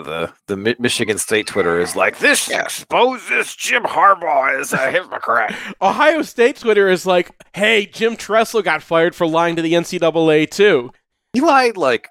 Remember when they wanted Harbaugh to be the coach? Remember when they were like, yeah, Jim Harbaugh can't beat anybody, and now, oh man, we got to get him out of there. He lied to the all of us NCAA. Jim Tressel like went into an investigation and like lied his ass off about something that would actually have gotten his program in a significant amount of trouble. And Jim Harbaugh, we'll see if that's what happened with Jim Harbaugh. Then you do kind of think about it. But if what happened with Jim Harbaugh is they're like, oh, did you buy these guys a hamburger? And he's like, I don't remember. And they're like, we got a receipt. It's like, okay. That's what it is. Like, no, with Tressel, it was like they got Capone on tax fraud versus Jim Harbaugh forgot to pay the $50 fee for not getting his pre-taxes paid this year. I mean, it just doesn't make any sense that it's like, okay, what are the consequences of this if worst comes to fruition? And it's like, well, they take away a recruiting visit or two. And it's like, is Jim Harbaugh going to lie about that? Is he gonna make things vastly worse, or did he just blow off some suit, being like, are we? And one of the things that they are being charged with is now something that they're just going to let happen. Yes. So apparently there was an analyst who was working with the players, and they're like, oh yeah, that's fine. Well, here's the thing: Michigan started doing it after like Alabama very clearly was doing it, because you had lots of Alabama recruits talking about analysts, and Saban was bringing in well-known coaches who lost their jobs as analysts. And then you have players before the fact and after the fact talking about how they worked so much with that coach and how it was great having this wonderful coach here playing, working with me on my things. And then Ohio State was doing it, and we got a lot of quotes from Michigan or from the Ohio State side saying, look, this is how a professional organization works now. You have analysts working with you all the time at Ohio State. How come Michigan's not doing this too? So Michigan catches up to what all their peers are doing, and then a Detroit Free Press loser decides to write about it, and it becomes an issue that Michigan has to report. Michigan reports it, but now they're making it legal because what? Everybody does it. This is a standard practice in college football and has been for some time. And so all you're doing, and this drives me nuts about the NCAA because it just defines them for the last 20 years, is they punish what you will report. So Michigan's really just being punished here for being the program that says, yes, we used Ryan Osborne as an extra coach. Well, I think what happened is Matt Dudek ratted him out after he got fired for being incompetent. That is what multiple of the pay sites has at least. That's what it was. To. That's what they're inferring. Is that Michigan's incompetent former recruiting coordinator is like? But what rat out? I mean, everyone knew Osborne was doing some coaching. I mean, it was in like 24/7 articles. But like the COVID thing where he's like, oh, it's a dead period. I saw some recruits like. I mean, it's kind of nice that the guy who's like, oh, I got to think of all the bad stuff I can think of, and that's what he's got. So they watched Dominic Jadis work out. If this is like the worst thing that the guy who's like selling out the program can come up with, I'm like, all right, well, not too bad. Yeah. All right, we're gonna take a break, come back, and briefly discuss some basketball.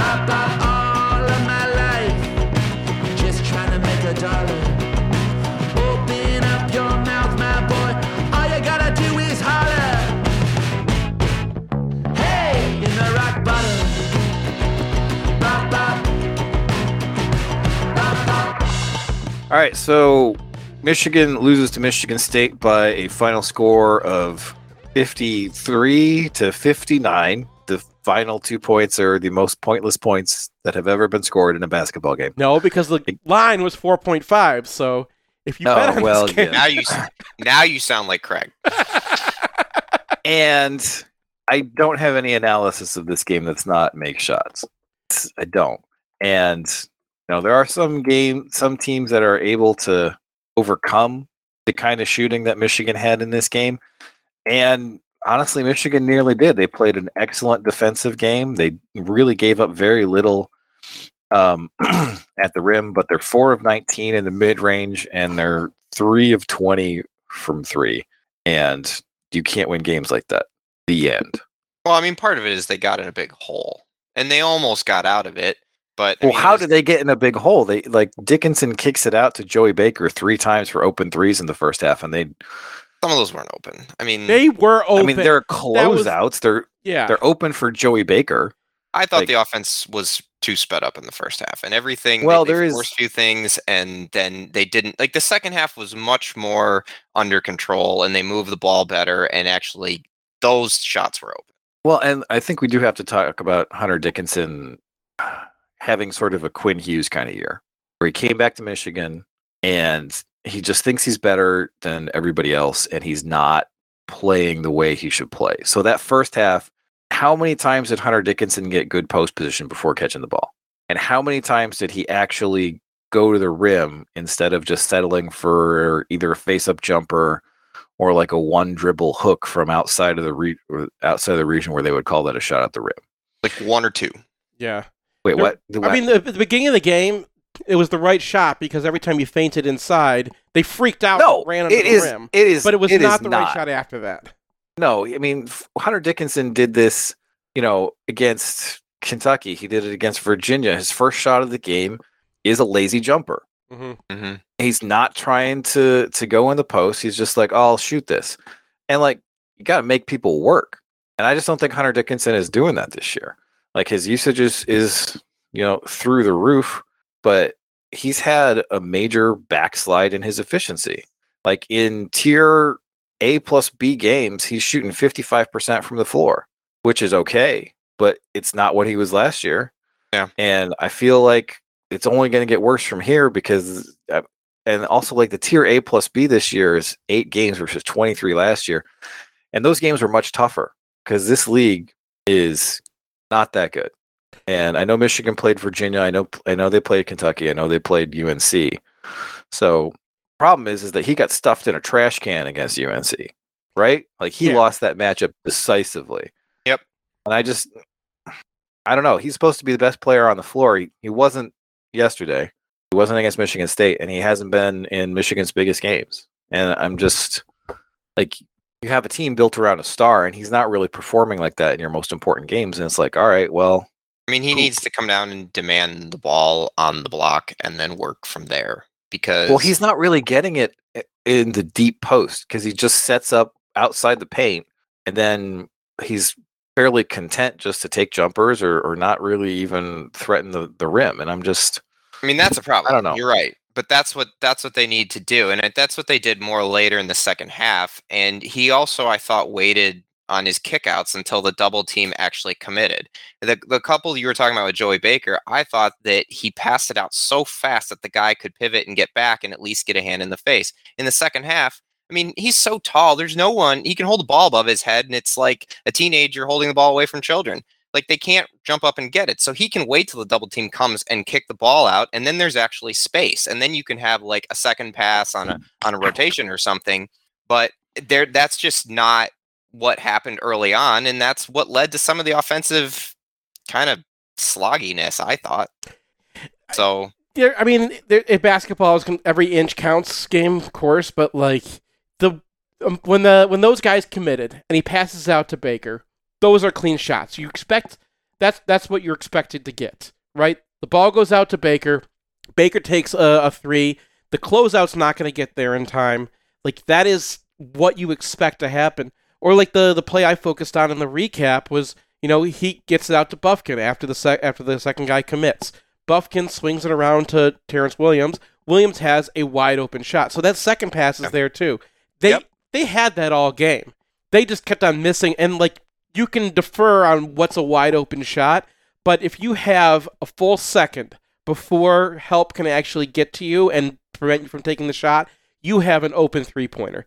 I think out of the 20 three-pointers they took last night, 17 or 18 of them were threes that were relatively open, and you expect a guy to make, at his 40%, 50% clip. I think we need to face facts about the roster right now. I mean, you got Bufkin shooting 31%. You got Doug McDaniel shooting 32%. You got Terrence Williams shooting 30%. Like, other than Baker and Jet Howard, you don't really have plus shooters on this roster. And, I mean, I don't know. It just, you expect Bufkin to do better, but right now he's just not. Mm-hmm. And I don't know what you really expected of Doug McDaniel. But well, they're all so young, right? I mean, like Bufkin's basically in his first year playing. I mean, he played a little bit last year, but not a ton. And he's and also now, a Karis LeVert guy who's super young for his class. Well, there you go. And McDaniel should not have been the point guard this year, but he was forced into it due to unfortunate circumstances. And Jet has played pretty well, especially for a true freshman. He had some struggles yesterday, and I mean that's why I hate going there. It's like it's their Super Bowl every year, and Michigan struggles with that environment a decent amount, and the calls get a little uneven, and so that's just the way that it is. And I don't think this was a ref game though. There have been ref games in Breslin, but that's not what define this one. What I mean is, like, the first part of the game, it's a wrestling match. And then the second quarter, so to speak, is a touch foul time. And so, and Michigan's not in a rhythm because of things that they're doing, and it's on them. But they're also having to adjust to two different kinds of games. That's a tough thing. And I didn't think mentally that they looked really prepared. The second half, it looked like they slowed things down and played a lot better from the offensive end and got the ball inside and just didn't go as too fast in certain ways the way they did in the first half. But all right, so here's the thing is that this year they're 3 of 20 from 3. Last year Breslin 3 of 19. Year before that 7 of 22, which is almost okay, but it's still less than a 30-year shot. The year before that they're 5 of 23. Year before none of these are great. those are all horrible performances. Yeah. Year before that 8 of 22. Year before that 6 of 15. So we got 4 straight years of garbage shooting percentage, percentages at Breslin. What corresponds with that? Well, last time Michigan had a good shooting performance at Breslin, Xavier Simpson was the point guard. I mean, he was the point guard for the 5 of 23 performance, but you've got 4 straight situations where you have a freshman or first-year point guard at Breslin. They're not ready for it, and the team doesn't get in good spots, and they don't get shots up and down. And I don't know. Like I am so tired of having a new point guard every year. I am so tired of it. Like they had Simpson for forever, and they had Derek Walton for forever, and since then it's just been a revolving door. And I don't really think you can build a great team with that being like a constant theme. Like Michigan had some pretty good teams in there, but it just feels like there's no one to rely on when it's like, okay, we need to get a shot. We need to have someone break down this defense. And it just kind of felt like, I don't know. You're seeing some good things from Doug McDaniel, but he's still shooting 39% from 2. He had turnovers early. I think he had 3 turnovers in the first half yesterday. I mean, he was horrible. He was hideous. He had a 23-0 rating. It's not good. I mean, the question is, how do you get out of that hole? Because what happens is you wait till next year.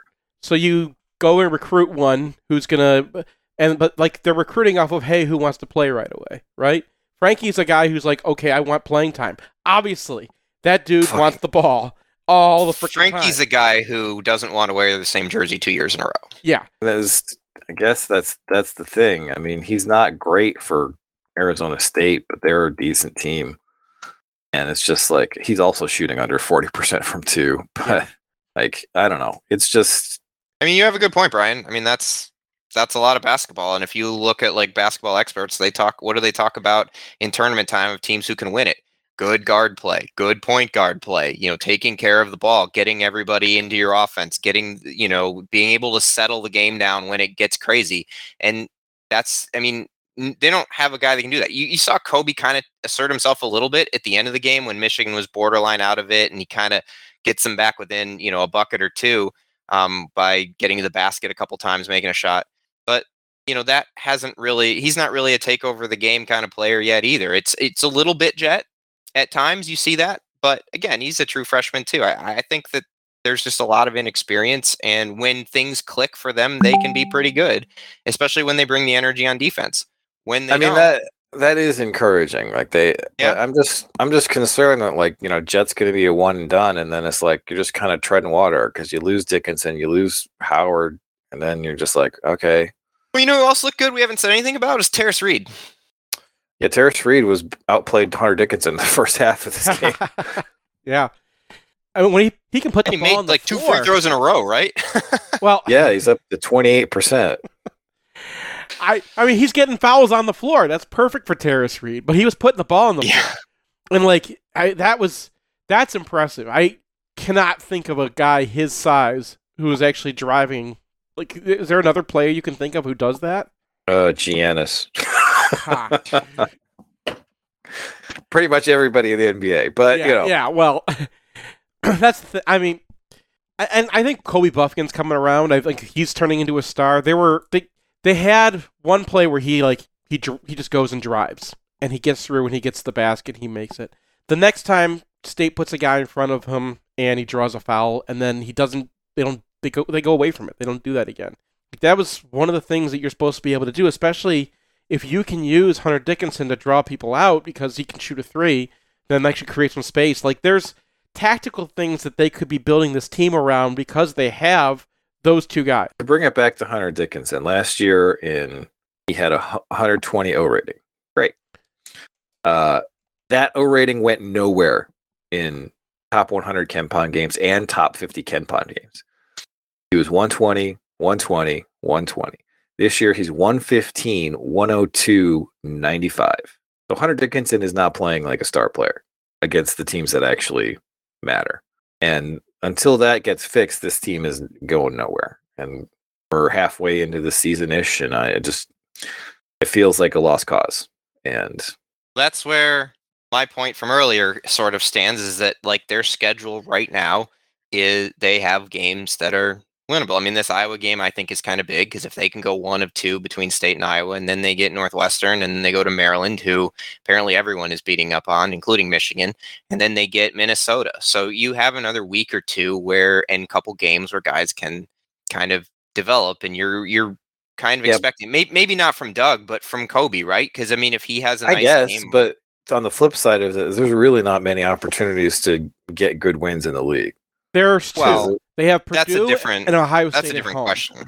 So those are two teams that are starting to look like, at least four seeds and above. And you get both. What is Zach Edey going to do to this version of Hunter Dickinson? Like, I don't know what's wrong with Dickinson, but he's not playing like he's played in the past. No, last year they got Edey in foul trouble and one going away in that game with Jaden Ivey. Good luck with that, shooting 18-foot jumpers. Like, like, that's not going to happen. I mean, it's very frustrating because you get this guy back and you're excited about it, and he regresses very badly. So, and then Juwan Howard's supposed to be the post whisperer, and I just don't know what's going on with that. But anyway, I guess we'll see what happens against Iowa. See you guys.